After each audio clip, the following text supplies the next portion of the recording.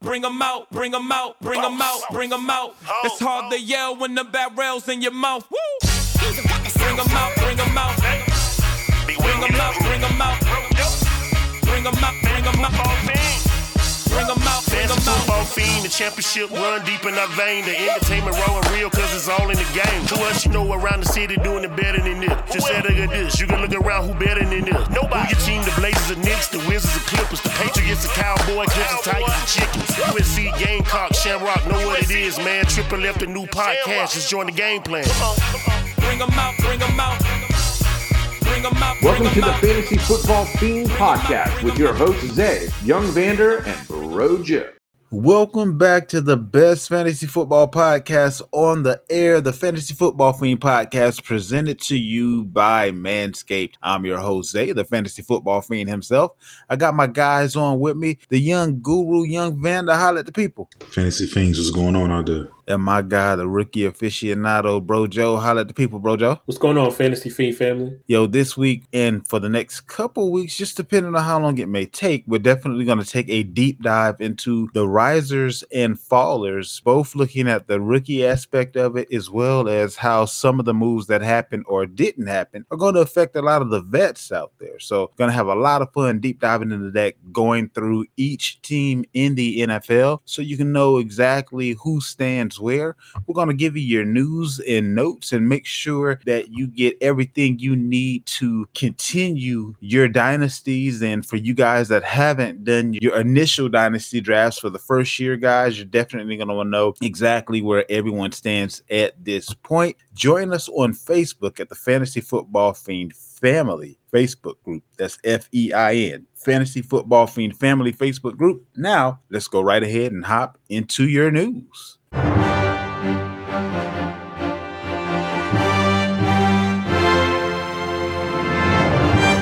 And now your fantasy news. A lot of the so-called news that's out there this week is going to concern a lot of what we're going to go through with each individual team. So we'll kind of skip over a couple of things and just attack them as we get to each individual team. But let's start with your quarterbacks. We have a few quarterbacks that have been given a vote of confidence, some in words and some in contracts. Ryan Tannehill is still the starter right now for the Tennessee Titans. Mike Vrabel said whatever happens going forward is going to be based on the QB competition. But as of right now, Will Levis is the third string quarterback for the Titans. We'll see how long that remains the case. Jordan Love received a one-year extension, and Goff could get an extension. Right now, the extension is in talks. There's internal dialogues within the Lions operation. I mean, Goff did his thing last year. He kind of gave me a vote of confidence, at least as far as fantasy is concerned. I mean, firstly, I just feel like Tannehill, he's going to be on a short leash. Levis, he currently stands at number 3, but by the time season start, he should be probably at that number 2 spot and pretty much breathing down the neck of Ryan Tannehill. All of the guys, it's just business as usual. Some of the teams are pretty much buying into them. Jordan Love, I think that extension is only a 1 year. So that's still like a let's see, you know what I'm saying? So they're not too committed to this guy. But I definitely think Goff will probably receive the extension. I think with Tannehill, obviously it being his last year, it's going to be his until someone, beats him for it. But Goff, I think Goff is in a position that he just got to put up the numbers to get him a subtle extension, maybe something along what Geno had within it being 3 years. Hendon Hooker being good to go for the start of the season really is going to play a part on how far he goes, honestly. They got him early for a reason, and obviously his evaluations during the combine just adds to the fact he might be pushing Goff possibly. Who knows? In Indy, it's being indicated that Anthony Richardson is going to be starting sooner than later. Per Zach Kiefer of The Athletic, he's reporting that the head coach, Shane Steichen, I apologize if I pronounced his name wrong. He says in his humble opinion, players gain experience through practice reps and gain reps. You bring them slowly along, getting as many reps of both as you possibly can. It sounds like within those 4 walls, they are leaning towards Anthony Richardson sooner than later, but we'll kind of see how that develops. Right now, Gardner Minshew is we'll see who's the backup, who's the starter, but they have Gardner Minshew and Anthony Richardson in that QB room that's going to kind of be battling that out for the week 1 starter status.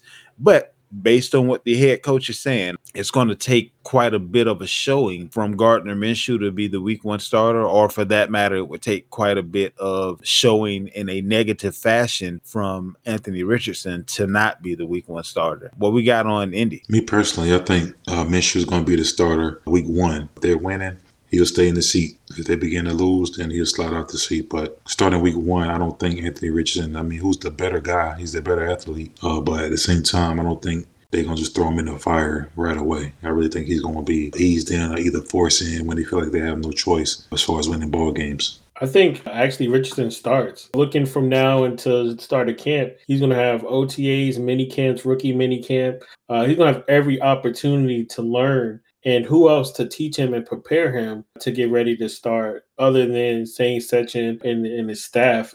Yes, he needs to, show certain things, but at this point, you didn't kind of spend the capital you did, took a chance on this guy for him not to be, on the field week 1. And they already established that they can build an offense around a Jalen Hurts.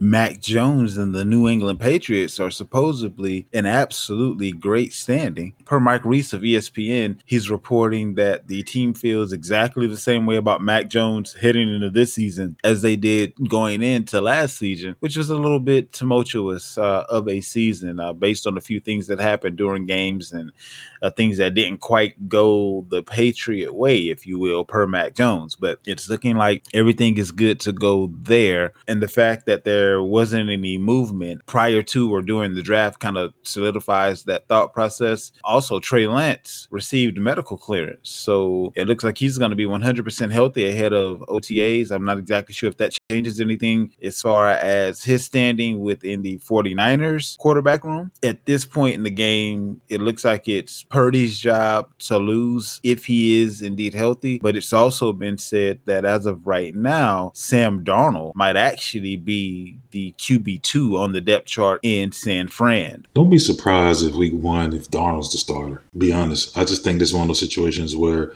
Purdy's not going to be ready. Trey going, of course, he's the starter, penciled in, but I think with the preseason and, also those practice reps, I think Darnold could very well look like the better quarterback. This is a system that it's going to get the best out of you that you have. Darnold, you've seen glimpses of greatness here and there. He's got a little bit touch better as he went along. In the Jets, he wasn't so good. He played actually pretty decent in Carolina when he was healthy, and now playing with better players, number one, better offensive line, better coaching staff. Don't be surprised, man, if Darnold is the week 1 starter. Justin Herbert is still recovering from his non-throwing shoulder surgery that he underwent in January. It's an indication that he's probably going to miss OTAs, and the team may just kind of, play it safe and put him in a little bit of bubble wrap. Not exactly sure if this is going to have any long-term ramifications as far as Herbert is concerned, but again, it is his non-throwing shoulder. Do we have any reticence as far as Herbert's ability or his recovery prior to the time that it's going to matter the most? Or it's just we did it at the right time for the right reason, and by the time it matters, everything will be back to normal? I don't think it's nothing to see here. I don't think it'd be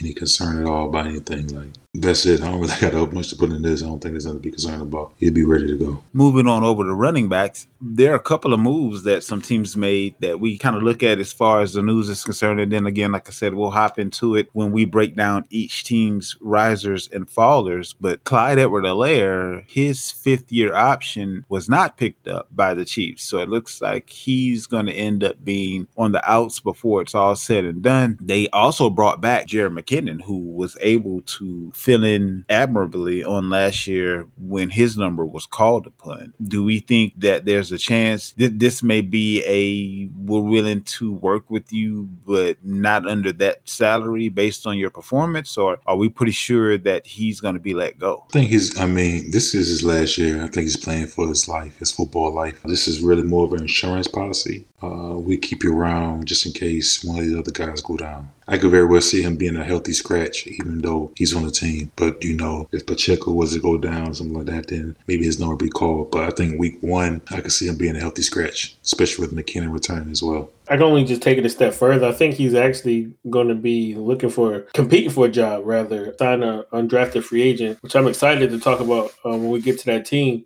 He's going to be darn well competing for, a roster spot at this point, in my opinion. Veteran running back Latavius Murray inked a one-year deal with the Buffalo Bills. He indicated in his last, most likely year or years in the NFL, he wanted to play for a contender. He wanted to get a ring, and he feels like Buffalo is in prime position to be able to do just that. They picked up an additional running back. We'll talk about how that kind of affects everything and the running backs that are there momentarily. Another bit of news in the Joe Mixon saga, he is garnering support from head coach Zach Taylor in response to the legal situation that he's currently in. So that tells us, unless there is a court case or a ruling or investigation from the NFL prior to the season start, as far as internally, he's good to go. So don't know what will happen next year. He's in the last year of his contract with Cincinnati, and it looks like it's most likely he'll be heading on up the road next year. But for this year, it looks like he may just be safe. Yeah, just taking it a step further with Mixon. They actually went to the draft about as far as actually pursuing a running back position based on how they felt about him. So to take it to your point even more, that's even how they went about the draft. Mixon was already in their plans going forward. I think depending on how the legal situation shakes up during the season or how it pans out, he may come back the following year, in my opinion. I'm not sure. Not say they lost faith in Mixon and nothing like that, but these guys already have their insurance policy. This is a really deep draft when they come to running backs. But in that 5th round, they went ahead and got a guy that probably going to be his replacement. Because think about it. They have 2 other younger running backs on the roster, and Trevion and then the other kid, Evans. Those guys are pretty young as well, but they went ahead and spent that 5th round pick on a running back who probably is already the number 2 guy from day one. And I think they pretty much are prepared to see which way these things go. I think it's going to really come down to the contract. I don't think it's going to come down to really to off the field things, but the off the field stuff has pretty much what the contract, all that's kind of roll into one. So I think they're going to make him an offer, and if he refuses, then they probably look to cut ties. A lot of these guys you're going to see get cut in training camp. So guys that's on teams right now, Joe just talked about CH. A couple of these guys they're not safe. So they made it past the draft and not get traded, but getting in the camp and coming out, you're going to see a lot of veterans get cut. Speaking of, we have reports that Cordell Patterson, running back for the Atlanta Falcons, may just end up being a cap casualty. We know that they picked up the most touted running back in this year's draft for that backfield. So it's looking like they may be running with the younger guys. Like Algier was a rookie on last year. And then they also have Hunt, who's there, who was a rookie last year as well. So they may be going with the younger stable there in the running back position. Finishing things up as far as news is concerned with your wide receivers, Randall Cobb is now officially a New York Jet. So it looks like Rodgers hooked this boy up with another job. He's been Rodgers' guy since their first go around with each other in Green Bay. And when he lost his position with the Houston Texans, Rodgers made sure that he had a position back in Green Bay with him. And now that he's no longer in Green Bay, he's a Jet. He made sure that he got signed there too. So it's nice to have friends in high places. Randall Cobb is now officially a Jet right alongside his boy Rodgers. Jalen Reagor, his option didn't get picked up by Minnesota. That's one of the biggest disappointments in a wide receiver, in a draft that was full of wide receivers. Jalen Reagor being chosen above the likes of, Justin Jefferson, for instance, definitely still has the sting a little bit, but the Eagles have kept trucking right along. So no worse for the wear with that pick. Jerry Jeudy's 5th-year option has been exercised. So I know we were hearing a lot of scuttlebutt about him possibly being traded, he or Sutton. That could still possibly be the case, but his 5th-year option has been exercised. What we got on these guys? One of these guys I think will be moved by the time the season starts. I'm not sure if it's going to be Sutton or Jeudy. I think Jeudy makes the most sense because in this offense, the slot guy is not really a guy that's a big deal in it. It's really about that outside guy. I mean, we've seen it in New Orleans. We've seen it the last few years in San Diego, where, Mike Williams kind of took a step in front of Keenan Allen. So this don't make no difference, in this situation. I just think Jeudy makes the most sense to be moved, because I think even though he's probably the more talented receiver, I just think his position in his offense is not as important as like a guy like Sutton on the outside playing next. I mean, in regards to like Rager and everything, not much there, but going back to Jeudy, I think honestly, these people are committed to Jeudy. I mean, they already picked up his fifth-year option already and already exercised it. And everything that seems to have been going on as far as the relationship he's been building up with Russell Wilson and what Sean Payton had said about him thus far. I mean, you already have Tim Patrick locked up for the next 2 years. Not saying much, but between him and Sutton, same archetype, same type of build. And he also added an additional wide receiver during the draft while already having a Ken Hamler already steadily on the field. I just think Jeudy has the most let me articulate this right away. I think Jeudy has the ceiling, whereas with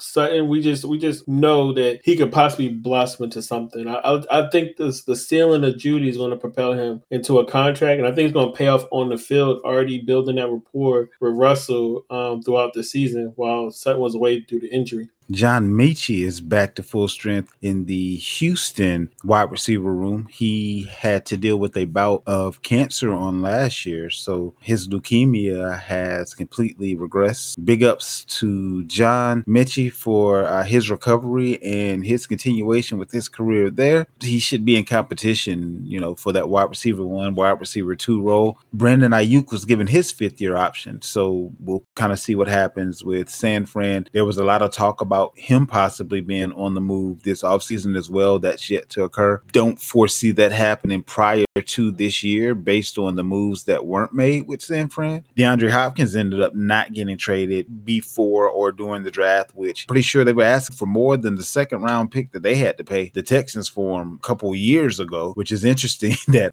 they would ask for the same or better now. We'll kind of see what happens with that team, but Hopkins may be there for the long haul. What we got to wrap up the news there? Nothing really. Hopkins did say something like, "Who said I want to leave?" Like, come on, dude. Like, now it's like, who said that? I'm happy here and all this other jazz. So I think we just got past the first leg of this thing, and we still got the summer, and again, you still have training camp, things like that. So there's still gonna be some guys moved. There's still gonna be some things moving around and moving and shaking. You're gonna have some injuries in camps, things like that. So I think we just have to just stay put and stay tuned. Yeah, well, Hopkins, I think more or less it's contractual. He just want new money. I think where things stand with his contract about set to expire and where he ranks as far as wide receivers year per year basis is more so money.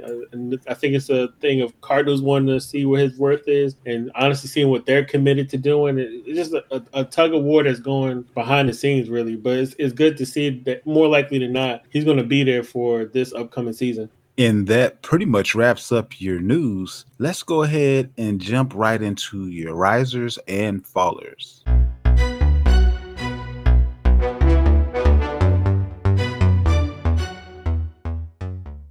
First up, the Atlanta Falcons. Everyone knows that they drafted the most polarizing running back in this year's draft in Bijan Robinson. They also ended up picking up a couple of guards, a few defensive players, but a center, a guard, and Robinson are the ones that are most likely going to affect fantasy. So we all know that Robinson is a multifaceted running back. He's going to be the guy that should be getting the rock steadily, although currently they do have a couple running backs in tow. As we were just speaking of earlier, Patterson may end up being a cap casualty. So they have Robinson, they still have Tyler Algier, and then they have Caleb Huntley as well. How do we see the Atlanta Falcons cashing out? Who are our risers, who are our fallers as far as Atlanta is concerned? The elephant in the room, Robinson, he is the riser, one of the most declarated running backs in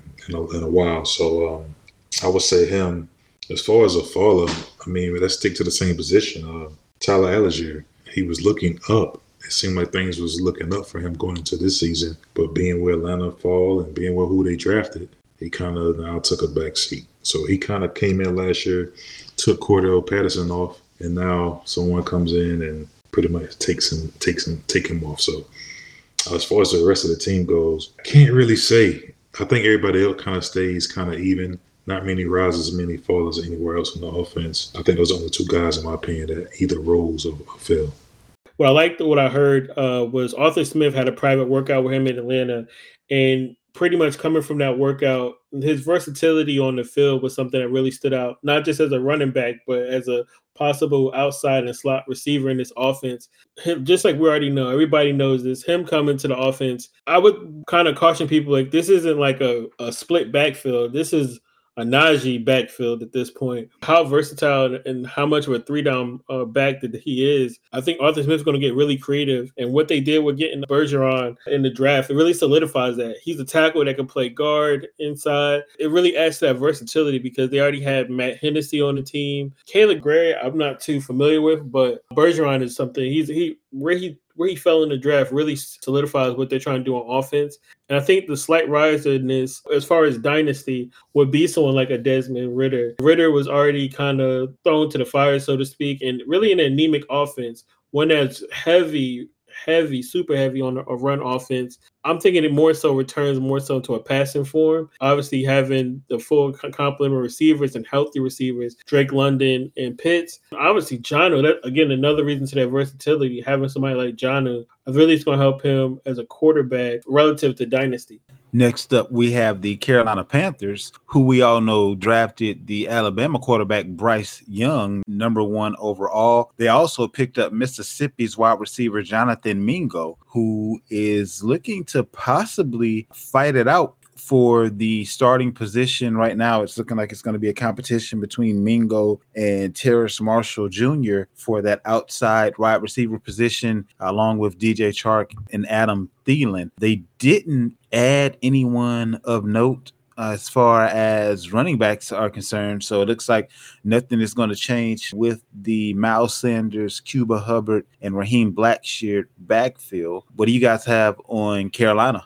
The rosters will probably be the whole offense, being that they now have their guy at quarterback. So I'm going to give a boost to pretty much all the skill players on the team. I think Mingo definitely is a roster as well. I think he was drafted to be the guy. I understand that, you know, him and Marshall probably battled out for that X position or something like that. But I think he was the guy drafted to be the guy. He was also checked off by Steve Smith, a guy that pretty much was involved in this choice as well. So in my opinion, I don't think there's any fallers at all. I mean, because this team, how far can you fall? You know what I'm saying?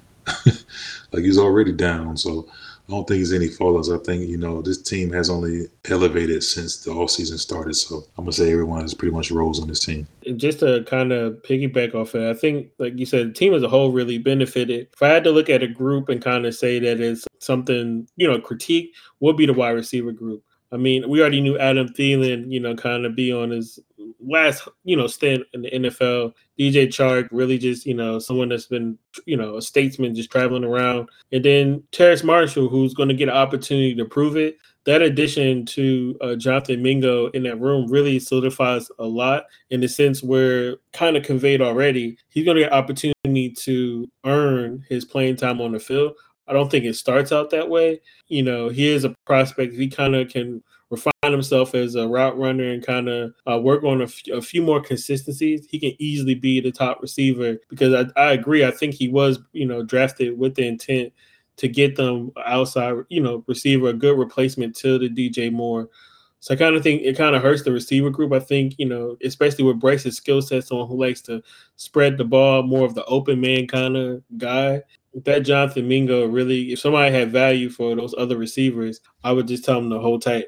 Next up, we have the New Orleans Saints, who didn't really have any big splashes, if you will, in the draft, but they did get TCU running back Kendre Moore, and they also got Wake Forest wide receiver A.T. Perry, along with a couple guards and defensive players. Fresno State quarterback Jake Haener is also there. He looks to be a backup to the backup currently. Did anything really change as far as New Orleans was concerned? Are the veterans pretty much standing pat? Or is A.T. Perry going to end up taking over Michael Thomas's spot and they go ahead and actually get rid of the guy that they paid for several years that hadn't really done much? How you see New Orleans hashing out? I mean, I think the guy that's going to benefit most is Kendre Miller, being that Alvin Kamara will be suspended, I'm sure. I don't know if it's going to be 4 or 6 games. some of that nature. So Jamal Williams is not really that, I would call a bell cow per se. He could be a 3-down back. I mean, he can't catch the ball as well.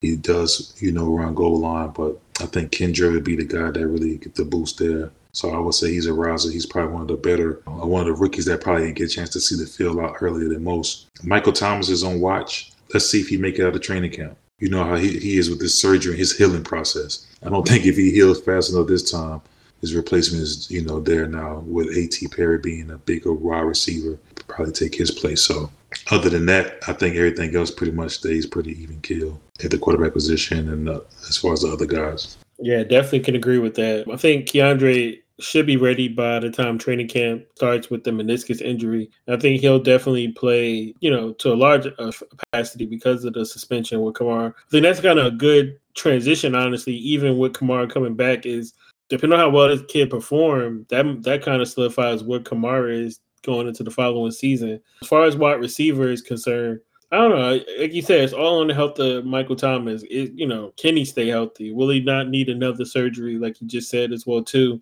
What I noticed about this offense, they kind of go deep into their wide receiver group. Like they went real deep into the 5th, 6th receivers a lot during the game, on top of getting Juwan Johnson involved in the offense.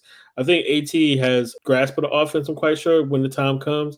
Very smart. He's a very smart player. I like that fit for him to go there, being behind, an Olave, Michael Thomas. He might be someone that if anyone is to come to injury, especially in redraft, I'll be all over that kid. He's a really smart wide receiver to be coming into the pros. To wrap up the NFC South, we have the Tampa Bay Buccaneers, who really didn't make any, shall I say, power moves or any moves that are going to greatly affect fantasy, which means in this particular case, it may be some of the vets that are already there who are going to be the risers. But the offensive guard out of North Dakota State was drafted on the offense. The tight end out of Purdue, Payne Durham, was also drafted. And then Nebraska wide receiver Trey Palmer was drafted as well. I don't see any day one fantasy starters. So I'm taking it that makes your Mike Evans of the world, your, Godwin's, Rashad White, even a Baker Mayfield. It kind of solidifies those guys at this point, barring injury, and their stock is a little bit on the rise. What you got with Tampa Bay? I would say the biggest benefactor here would probably be a running back, Rashad White. These guys didn't address bringing in another running back in the draft. Now, after the draft was over, they did give one of the guys that was highly touted, Sean Tucker, an undrafted free agent deal, brought him in. So watch out for him. I mean, this guy is really a good talent. He dropped out of the draft due to some health issues. People was kind of concerned about. He had a little heart issue, but he was cleared by doctors. And this guy can probably be a guy that probably leapfrog a guy like Keyshawn Vaughn and Chase Edmonds. He'd probably be knocking on their door. So he can very easily jump to the number 2 running back. I would say Rashad White probably be the guy that probably benefit the most. No fear really as far as Trey Palmer. I think Godwin and Evans, Russell Gage are pretty much locked in. Also, I guess Baker Mayfield has a little more confidence as well because they didn't address bringing another quarterback to compete with him and Kyle Trask. I like getting Cody Munch. I think that was one of the things. He's actually a tackle that might kick into guard, but he's a great pass blocker, great run blocker. Like you said, I think it really bodes well for Rashad White. Trey Palmer does stick out to me relative to Dynasty. Just like another Palmer, Josh Palmer. It's the same type of roadmap for him where he has a lot of upside to be a contributor in the offense. Now, I think it is stringent on Russell Gage, but he can really, go into the following years to play himself as a third receiver. And if anything were to happen to Mike Evans and Chris Godwin for salary cap reasons, depending on how well the season turned out, that could bode well for him too. I like Raheem Jarrett as well too. That was another speedster that I like going through the draft process. Not relatively speaking now, but another good prospect as far as a weapon. I really kind of like what they did, kind of tilting their hand about what they're going to do with the running game based on the lineman they signed. But to Vander's point, between Ronnie Brown and Sean Tucker, I think that's a good compliment and a great competition we're going to see for the 3 spot. They praise Keyshawn Vaughn, but I think he might be on a bubble with a skill set like a Sean Tucker. Hopping on over to the NFC East, we have the Dallas Cowboys up first. they really didn't have a whole lot of offensive picks, but they did address the need at tight end with Michigan tight end Luke Schoonmaker. And they also got the offensive tackle out of North Carolina, Asim Richards. Now, Kansas State running back Deuce Vaughn also ends up going here. And it was a bit of a heartwarming moment with this particular pick because his father is actually currently employed with the Dallas Cowboys. So it's kind of a dream come true there for the father-son combination. The father had the opportunity to make the draft call. So, there were a lot of eyes that were leaking in that room. And then they also got South Carolina wide receiver Jalen Brooks. So who do we see rising and falling as far as the Dallas Cowboys are concerned? I honestly don't think there's any fallers or risers. The fallers would be maybe guys that were brought in like Ronald Jones, who probably thought he had an opportunity, and also Malik Davis returning. I really do think Deuce Vaughn. It's funny, right? Because the Cowboys are going to have like two smaller, jerky kind of running backs. What kind of guy Pollard is. And Deuce Vaughn is like a little Darren Sproles. Like, I think these are going to be the two-headed guys. I think, you never see a two-headed little guys, you know what I'm saying? And that's what this is going to be. It's curious if they're going to have a goal line kind of guy, because I don't really see that on this roster. Even though Ronald Jones could be that, but I think he could be a cap guy or a bubble guy going into camp. They did address the tight end situation. I guess I would say there's a rise part there, but I don't really think there's really been any fallers in this thing. Because this backfield's not going to be Tony Pollard on his own, so I would give it to Deuce Vaughn being a rise in his offense. I really think he's going to see the field early. Like you said, they really didn't have to really do too much. Going to Luke Schoonmaker, you kind of like about him. He was a high draft choice with the 58 overall pick in the second round. I like his skill set. He reminds me of, he's actually Schultz. If I had to clone Schultz, I would say that'd be Schoonmaker. And I think that's the reason why they kind of went and got him. It's just funny they took a lot of Michigan people back to back. They was really at their pro day. You could tell based on what happened. Deuce Vaughn, I kind of liked him. He's 5'5". He reminds me of like a Darren Sproles. They still, and I forgot which one. I think Jerry or whether it was his son. They haven't ruled out bringing back Ezekiel Elliott. Right, I saw that too. So I think we got to kind of keep note to that as well. All right, moving on over to the New York Giants. They didn't make too many offensive picks in this draft, but they did pick up Jalen Hyatt, Tennessee wide receiver. They also picked up Eric Gray, running back out of Oklahoma, and center John Michael Schmitz. So how do we feel about the Giants' prognosis going into this year? Who are risers, who are fallers? This whole offense, I don't really see any rising here at all, to be honest with you. The wide receiver room is pretty deep, but it's deep of Jags. You know what I'm saying? Like, it's just the most weirdest. Like, okay, they brought in Jalen Hyatt, but what are we going to really get from him? I'm not sure if he's going to be, what kind of guy he's going to be on his next level. That's yet to be seen. You still have Sterling Shepard. You got Wan'Dale Robinson. You got Hodgins there. You got Slayton there. You brought in Paris Campbell. Like, who's the guy? You know what I mean? So I think the step back would be Daniel Jones because he still doesn't have a weapon. They brought in Darren Waller. He's there. That's a good thing, but let's see. You know what I mean? Let's see how that works out. And Saquon is still going through the contractual things. They did draft a running back from Oklahoma, Eric Gray. That's interesting. I think he's probably going to leapfrog Breida for that second spot. But this team hasn't really made a step forward to really compete in this division. So I think everyone pretty much took a step, maybe not a huge step, but definitely a step back. I gotta agree with you 1,000%. Real life football, you obviously like the center going to them. He was regarded as one of the top centers in the draft, and obviously it was a deep offensive grouping, but he really stood out. I think that really kind of not just solidifies a little bit added protection for Daniel Jones, but somebody who's really smart, and it's going to help recall a lot of those adjustments and protections. So I do like the offensive line a lot more adding that piece. They already had two bookends with Evan Neal and Andrew Thomas, and now you got him. But other than that, like you said, it's really a bunch of Jags, honestly.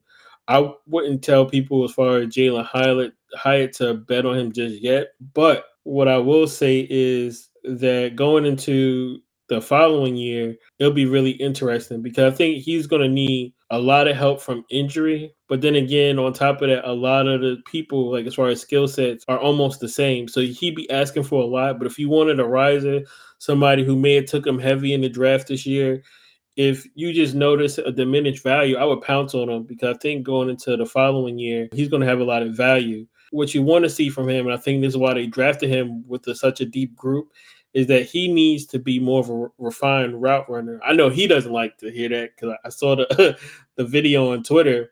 But if he can kind of learn to really do that at like an NFL level, similar to what Vander was alluding to, he can really pay off dividends going into the following year, where I really would look at him like a Gabe Davis in this offense if he's able to do relatively well. But again, you ask him for a lot of things, but it's somebody we already know as far as dynasty draft, they might have used a second-round pick on him. If you see him like really staggering, not grabbing a hold of the offense, the fifth guy on the depth chart, trade for him. Go get him, you know? We have the Philadelphia Eagles, who didn't do very much on offense as far as the draft was concerned. But during the draft, the second day of the draft, I believe it was, they made a trade for DeAndre Swift, who now sits atop of their running back depth chart. So definitely a riser there as far as Swift is concerned. They went out and got another Georgia Bulldog. A faller is concerned as far as Rashard Penny, Kenneth Gainwell, those guys. Now, they got an offensive guard out of Alabama, and then they got a backup QB, Tanner McKee, out of Stanford. But the winners of the draft, in my opinion, were the Eagles based on the picks that they made on defense. It's like everyone that should not have been there was there for them. Defensive tackle Jalen Carter out of Georgia, edge rusher Nolan Smith out of Georgia. They also got Kelee Ringo, the cornerback out of Georgia. So they're trying to basically be the Philadelphia Bulldogs is what it's looking like it's boiling down to, but a team that we thought may take a step back because of their cap situation and them kind of going for broke last year has actually filled in everything they lost and looks to be in position to keep moving for some years to come because now they're young and just about everyone is under contract for a few years. So, man, this team is scary. That's all I'm gonna say. Like, they didn't, like I said, they didn't address much on the offensive side during the draft. I mean, with the addition of a DeAndre Swift, I think this benefits everyone, especially Jalen Hurts is another weapon, a guy that can catch the ball out of the backfield. If you want to say anyone took a step back, it'll probably be a guy like a Rashard Penny. And the guys, Scott and Gainwell, they just added another guy to the crew that's better than all of us. I would say they probably took a small step back, even though they're going to probably have their own little committee going, but they just brought in a guy that's going to be the head of that. I did kind of like the addition to the Clemson wide receiver, Nada Joseph. He's a pretty solid guy. He dropped another undrafted free agent signing. You spoke on Ringo. They even got the kid Eli Ricks, who was supposed to have been a big deal as well, but he dropped due to some other things as well. But he's supposed to be a higher pick. But this team is loaded, man. It's on paper. This team is something to reckon with.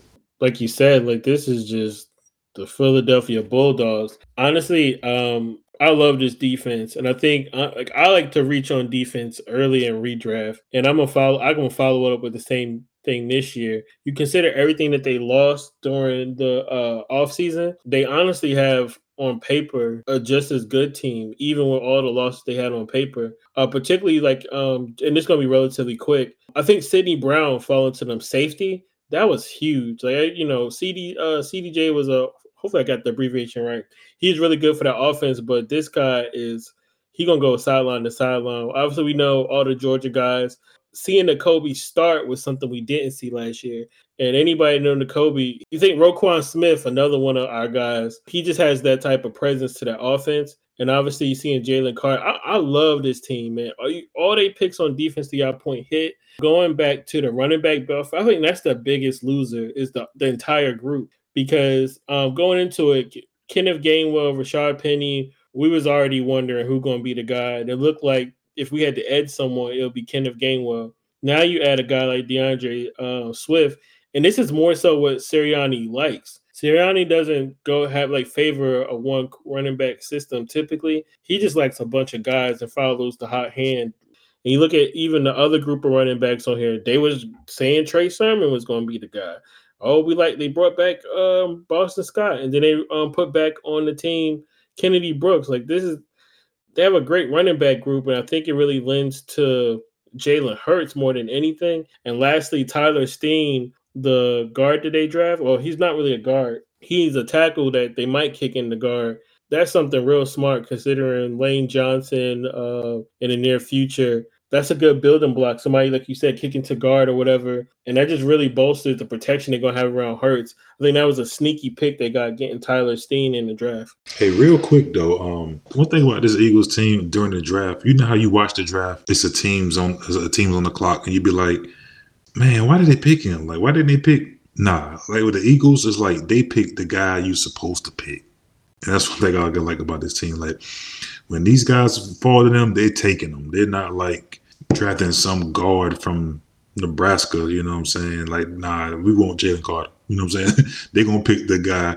And when they dropped in the edge rusher from Georgia, no, we want him too. Like, they got the best available players. And that's one thing I liked about the way they drafted this year. Yeah, one thing about the Eagles is they were in a position to be able to just draft the best player on board because it just so happened that their deficiencies, the guys that left, that fell, happened to fill those holes. So it worked out almost perfectly for them. Let's go ahead and round out the NFC East. We have the Washington Commanders. They didn't really do a whole lot on offense. They did get a center out of Arkansas and Ricky Stromberg. They did get an offensive tackle out of Utah. Running back out of Kentucky, Chris Rodriguez is probably the only guy that may be fantasy relevant, just depending on how things goes. But Brian Robinson and Antonio Gibson are still running that backfield. And keep in mind, there's a new guy in charge of the offense. So whatever foul Antonio Gibson kind of had on his record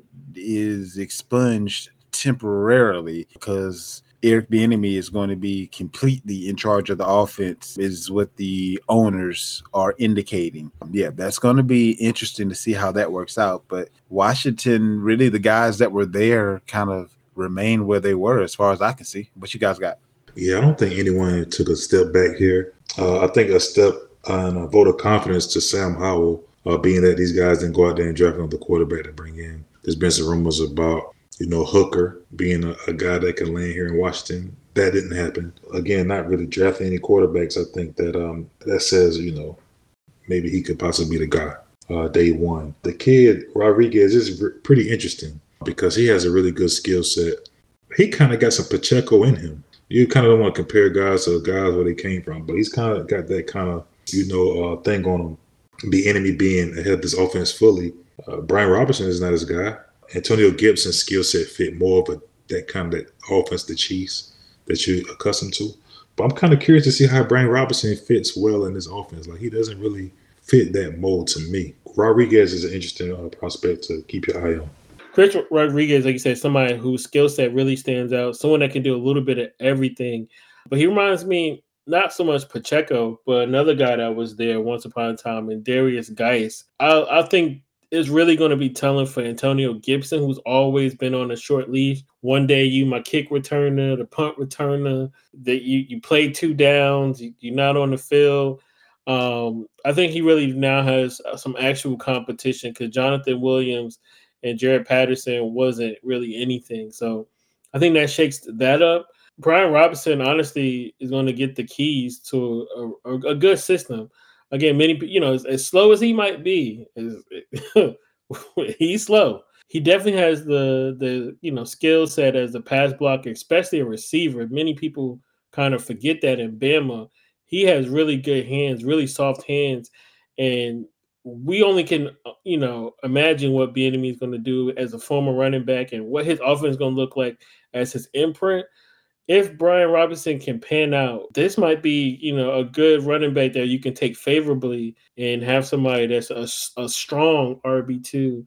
Moving on over to the NFC North, starting out with the Chicago Bears, they made several moves on draft day. And honestly, I think they kind of had one of the better drafts. But as far as offensive players are concerned, the guy that was on the pay attention to what team drafts this guy list, Rashawn Johnson, he's drafted now to the Chicago Bears on their running back depth chart. You have offensive tackle out of Tennessee, Darnell Wright, who was their first pick in the draft. So trying to protect Justin Fields a little bit more there. That was definitely a needed pick. Cincinnati wide receiver Tyler Scott. And I believe that was all that they got as far as offense was concerned. But who are the risers and fallers in Chicago?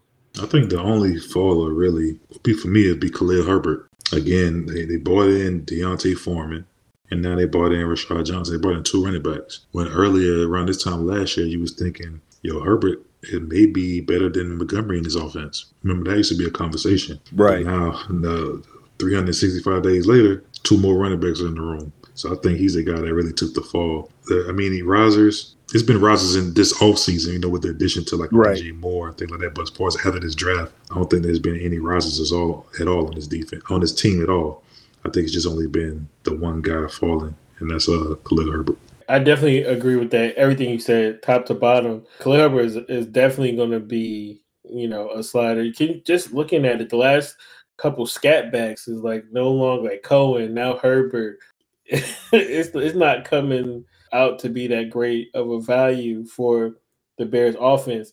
I love they got, if I had to say for Justin Fields, getting Darnell Wright was huge. That dude is a bully. He's a behemoth. And for this running game in general, I think he's going to be he's going to pay a lot of dividends right away. He almost reminds me of Slater, the guy who plays for the Chargers. This dude is a young bully. And I think it really helps, especially when, the swing tackles and things of that nature, going to the second and third level and bullying people, just look for him to do that. So it really helps with the running game as a whole, as well as Justin Fields. Like I said, this draft, the team as a whole is really in a stacked position as of right now. Looking at Roschon, I think that's going to be something that's really interesting. Unless injury to Deontay, I think that's the only way he kind of gets ahead. But you got to love this tandem. It reminds me a lot of Thomas Jones and Cedric Benson, both of their skill sets combined. I think Roschon is definitely can have that adjustment period. I think he definitely going to have longevity in this league, but I definitely think he definitely have to learn a different scheme and definitely get more on board.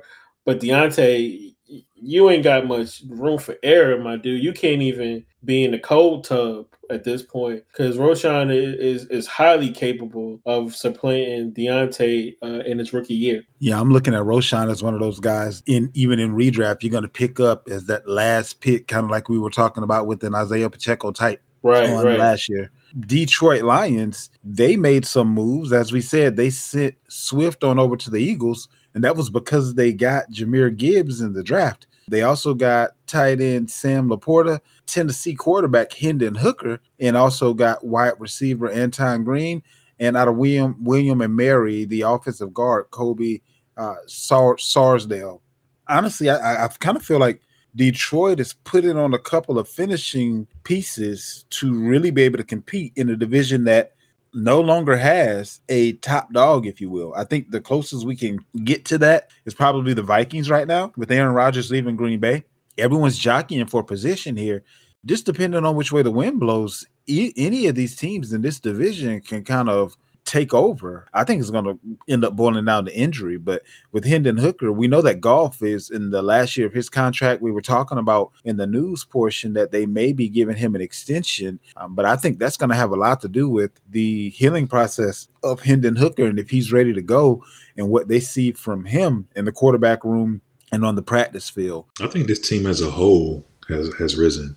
A lot of moves they made. Definitely the roster would be a guy like Jared Goff, even though, bringing a quarterback is not, that can be a, scary thing, but they are talking about extending him. So maybe Hooker be the guy in the waiting, from years to come. Yeah, I think Goff get a 1-year extension, just like some of these other quarterbacks did. I mean, the guy to take the step back would be David Montgomery. I mean, he thought it was all good. And it was a week ago. But then Jahmyr Gibbs showed up to the party, and now it's like, the new guy at school. You know what I'm saying? All the girls look at the new guy. So he's on the team. He definitely take the step up. Sam Laporta probably going to fill in that role that was left by Hockenson. Poor Brock Wright. He takes a little step back. But this team took a step back before the draft and losing their guy, Jameson Williams. I mean, with the little gambling issue thing he had going on, that kind of hurts the team. Yeah, 6 games. You know what I'm saying, for the wide receiver group, because they're not that strong. They got Armand, but that's it.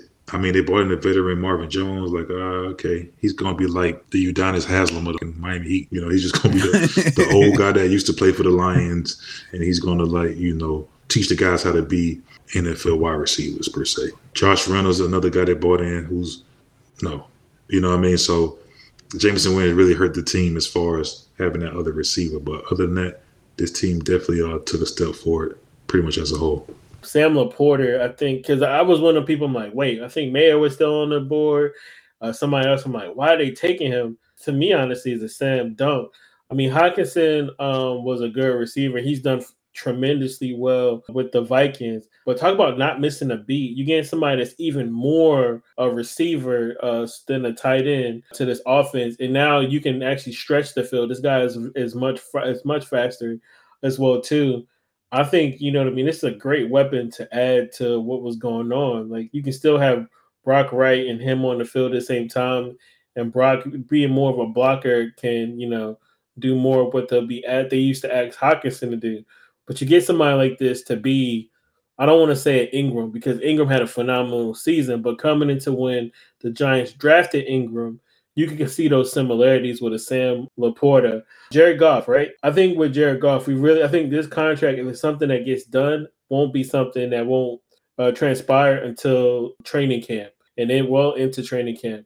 If he leaves training camp without a contract, it's something to watch. Like, Jared Goff is a good quarterback, and he's definitely regained some of that form from that Super Bowl time that he had not too long ago.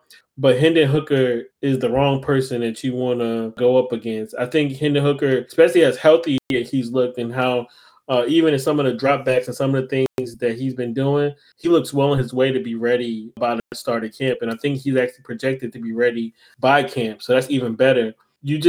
A piece like him, obviously we're not talking about redraft, but as far as dynasty, I think you really want to play this one extremely close to the vest, because his arm is uncanny. Like, how he can throw it. I don't care if the people was wide open, but the trajectory, the velocity, the touch that he puts on his passes, just his throws in general, those things are crisp. Those things are on the point. It gets to where it got to go fast. It got to zip. If Goff don't get an extension during camp, I'm definitely going to get Hendon Hooker, because, again, they drafted him for a reason. And I think it's really to be a potential starter more than the other quarterbacks that was taken in this class, as far as after the Big Four, for context. The Green Bay Packers had several draft picks in this draft. They had Oregon State tight end Luke Musgrave, Michigan State wide receiver Jaden Reed. They also drafted South Dakota State tight end Tucker Kraft, along with Penn State quarterback Sean Clifford, Virginia wide receiver Dontavion Wicks, and Central Michigan running back Lou Nichols. They also drafted Charlotte wide receiver Grant DuBose. Bro Joe, why don't you start us out with the risers and fallers for Green Bay? Yeah, man. Obviously, it's going to be a younger team, but I do like the wide receivers that they brought to this group, and even the tight end, right? So going to Jaden Reed, someone that I didn't have high on my board, but in general, looking at his skill set, what he can do, talking about somebody who you can just plug and play and ask to do something at a really high level, I think he might pay dividends. And I think it's more relative to us hearing the news, following the beat writers, seeing what he can do in camp. But don't read too much into it, right? Because with Romeo Doubs, he was cooking everybody until he got a hold of my boy finally in camp. I think it was like week 2 in camp where he finally got Jair Alexander, and then that news went the other way, right? But it's somebody you do have to follow in camp and just see if he's really playing to his upside, because that could be honestly a solid wide receiver 3, maybe even a 2 upside in fantasy. Grant DuBose is somebody you want to see as well too.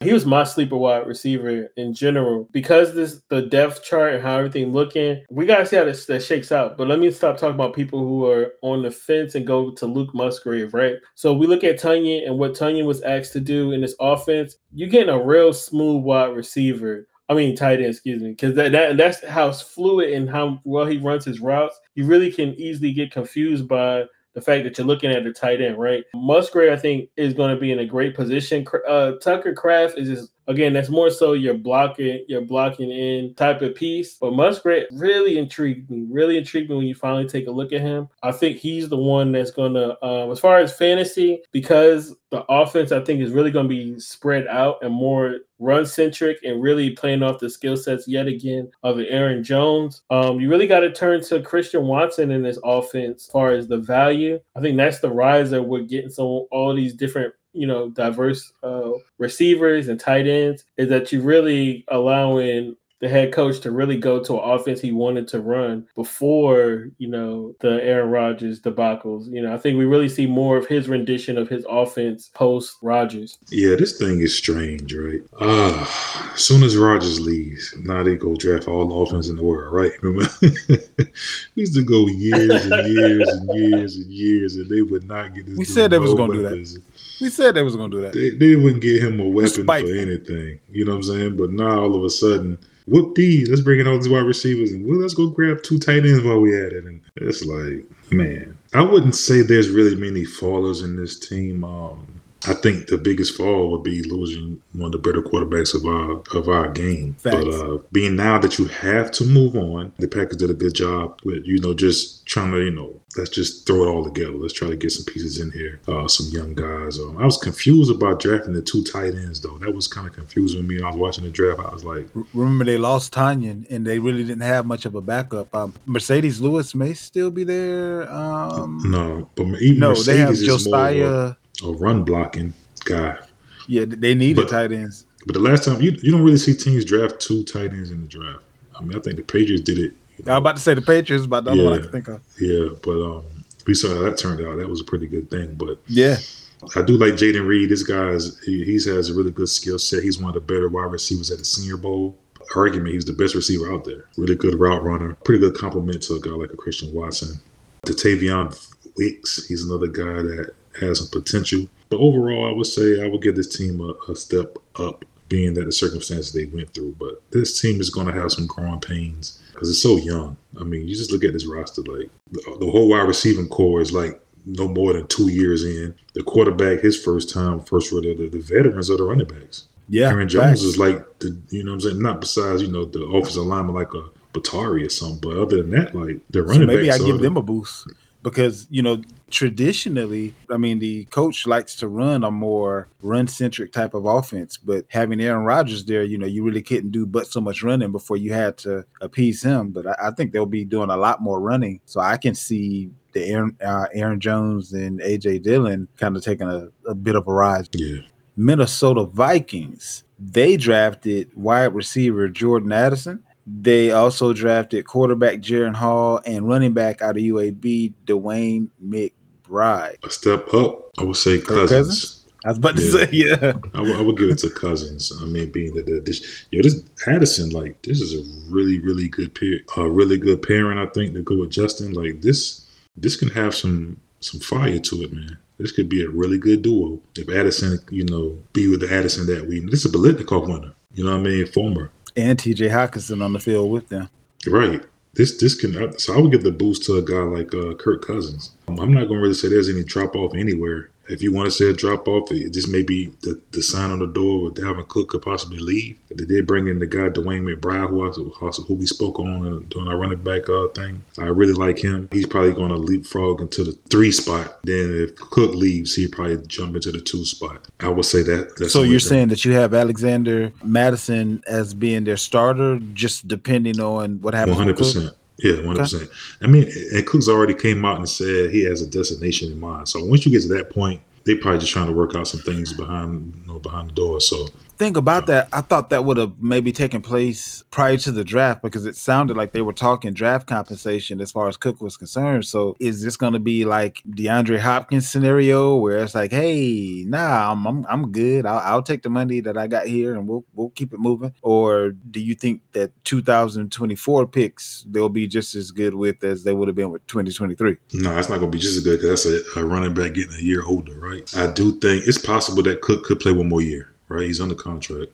If so, I could very well see, guys moving. Because think about it, the money that Madison got, that's a lot of money for a backup. He signed what? Was it $6 million? I want to say Somewhere around there. I don't remember the exact he got a pretty good penny. That's not backup running back money. So that was kind of a sign as well that Cook could be on the way out. But again, look for Madison to be the starter and McBride to be the second guy coming up. But I love Addison. This could be lightning in the bottle for sure. It really helps Kirk Cousins a lot. This team really looks good. I think, to your point, I think more likely that Dalvin comes back for at least one more year. I think especially with a bill of health and sometimes being away from the situations, it's going to be a rekindling of some sort. Even with somebody, we heard Lamar Jackson request a trade and things unfold. I think Dalvin is a really pivotal piece for them. I think he can have his better season now with this piece of Jordan Addison. Addison, to me, is really going to be high in redraft. I think a lot of people are going to take he had a down year at USC, but like I said, if you really look at it, like, he was not set up to be successful in that offense. And I wish they played more to what he did in Pitt than him being not utilized correctly, but having 3 stud receivers on USC. I think a lot of people don't know that, like, the underclassmen under him are like going to be high draft choices come in their respectful drafts. So I think a lot of people are getting Addison at a discount. He could have arguably been the best wide receiver utilized in the right situation. I really do see him as somebody I would take with wide receiver 2 upside. Considering all the things, remember all last season, we all took turns talking about Osborne and doing the comparison to the 80% and however percentage that they utilized with the Rams and Kevin O'Connell, far as utilizing the slot receiver. Now you're giving somebody who can play inside and outside receiver more than 100 targets as a rookie. Oh, nah. And then he know what to do with it. And I like what Kirk Cousins kind of alluded to once he kind of was brought up to speed with what kind of player this was. And if we know something about, Kirk Cousins, he's one of the better or the best, considering the season he just had, anticipatory throwers. Somebody he don't have to worry about not being open or not getting enough separated or knowing where he has to be is Addison. So I think Addison is going to be regarded as one of the top receivers as far as, someone to look for early in the rounds. Oh, yeah, real quick, too, man. KJ Osborne, that's someone that took a step back. I mean, used to be some promise in him, but yeah, for sure, his dreams just got shattered. Gonna wrap it up with the NFC West, starting out with Arizona. Now, they decided protecting the quarterback was going to be a priority, so Paris Johnson out of Ohio State, tackle,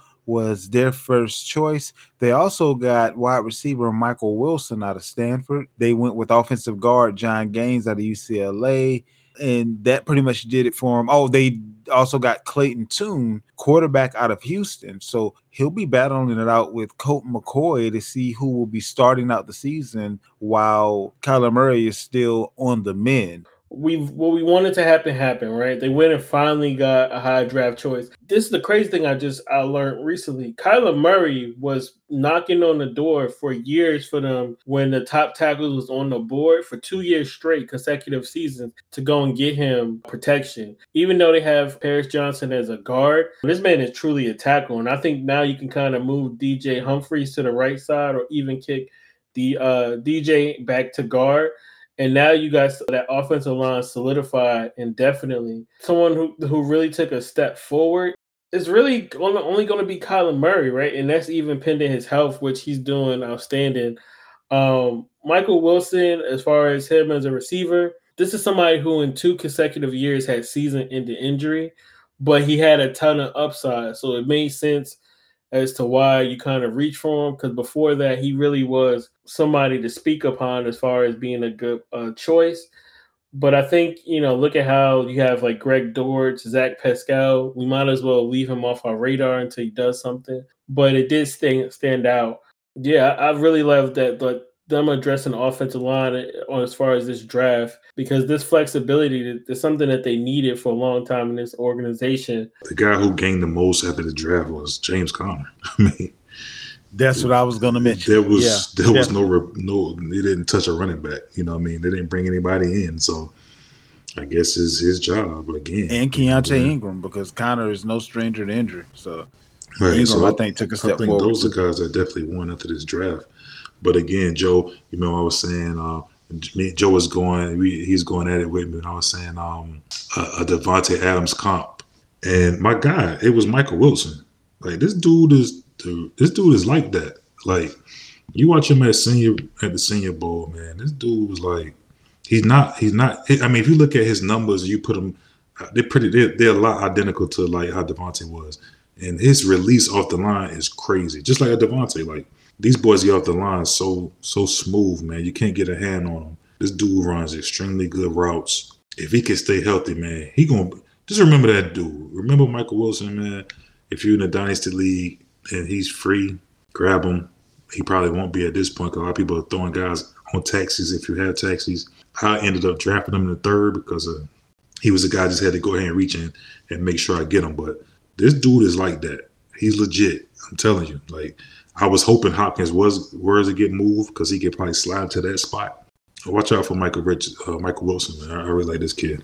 The San Francisco 49ers drafted Michigan kicker Jake Moody, who was a stud at kicker. And I can kind of see, with their defense being what it is, some games kind of coming down to that, last-ditch effort. They also drafted Alabama tight end Cameron Lato and then Michigan wide receiver Ronnie Bell as well. Vander, what you got on your squad?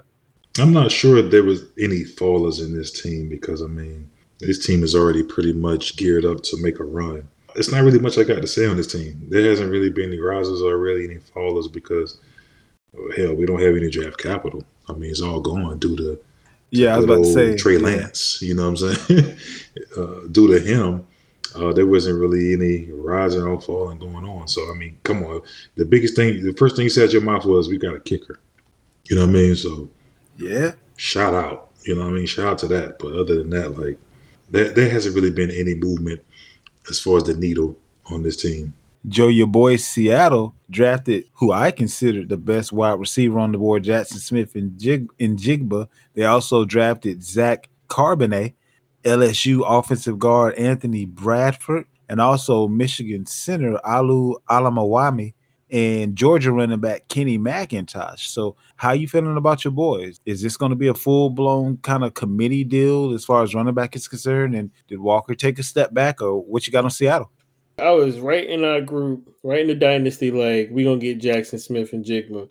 Normally, you already know, any other year they take the opposite of what I say. This is the slam dunk pick. Tyler Lockett, stock down. Stock immediately down. And what I mean by that is, and I really want to preface this because a lot of people just think that Jigba is just a slot guy. I get what we saw, right? But you also got to think who else was there the entire time. He had Garrett Wilson and he had Olave.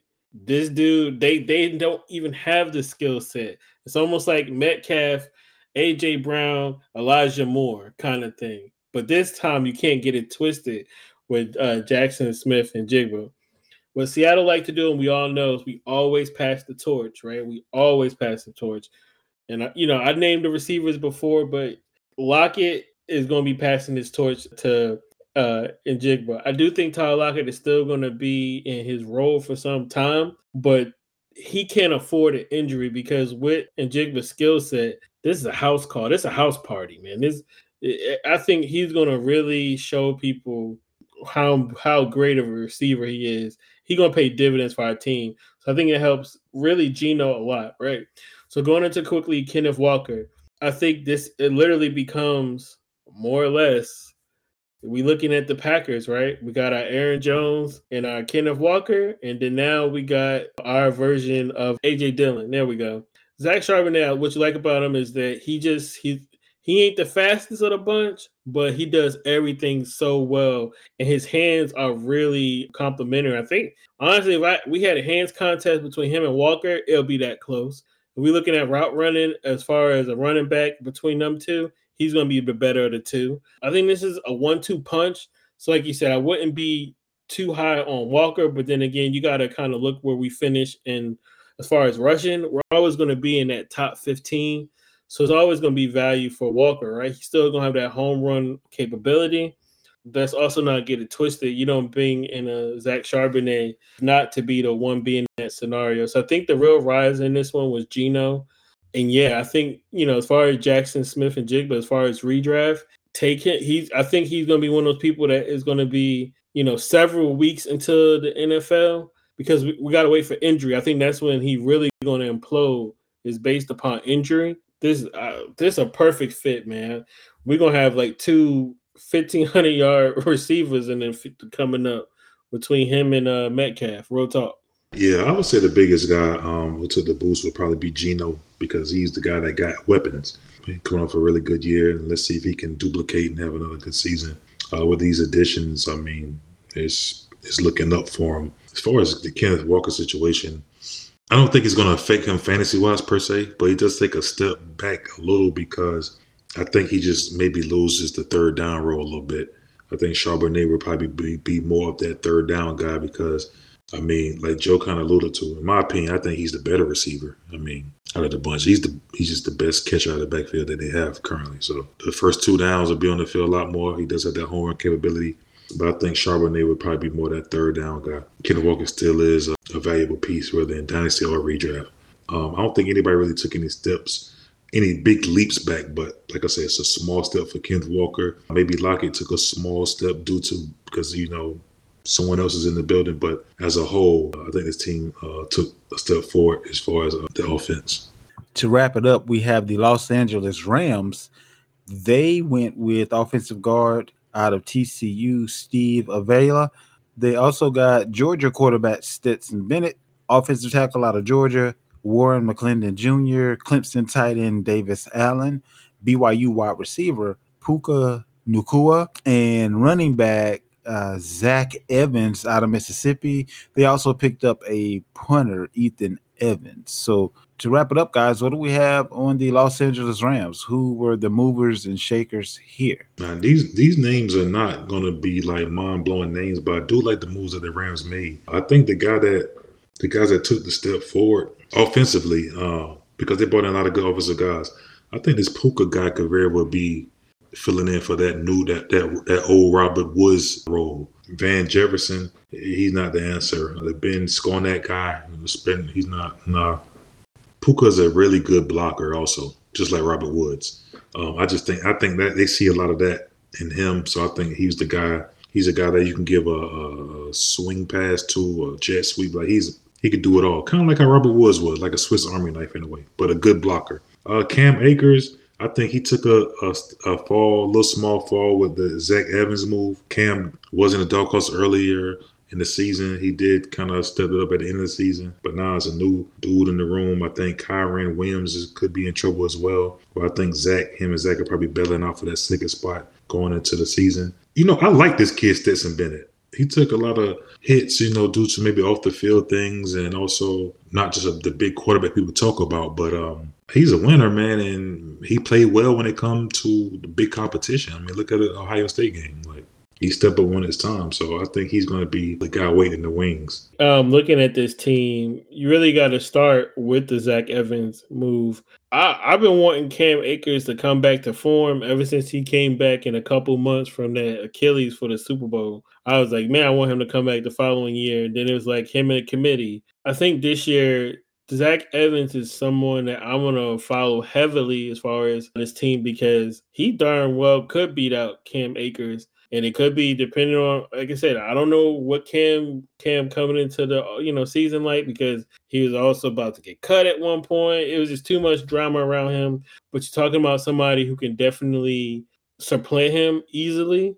I think that would be Zach Evans. I think it's a roadmap for him to get on the field relatively early, and his ability as a runner is really kind of great considering the small program and also his size and his build really rather than size. Steve Avila really is going to help out with this Matthew Stafford. I'm just like, who they going to get? They needed to really address this even deeper, and I'm surprised DeJuan Jones went all the way to freaking Cleveland, and we'll talk about that on a different show. Back to Avila, you're talking about one of the top guards in this year's draft. I think they had to get him somebody to keep him upright. Stetson Bennett, I think you never know with him, man. I think, he was already a good thrower. He's going to come into an offense that's very similar to what we ran in Georgia, and he has the accuracy. He don't have, Stafford arm ain't what it used to be, so he can go toe for toe with Stafford now, but I like these moves. Now going to wide receiver real quick, right? Because I think this is going to be something we're going to have to watch super closely,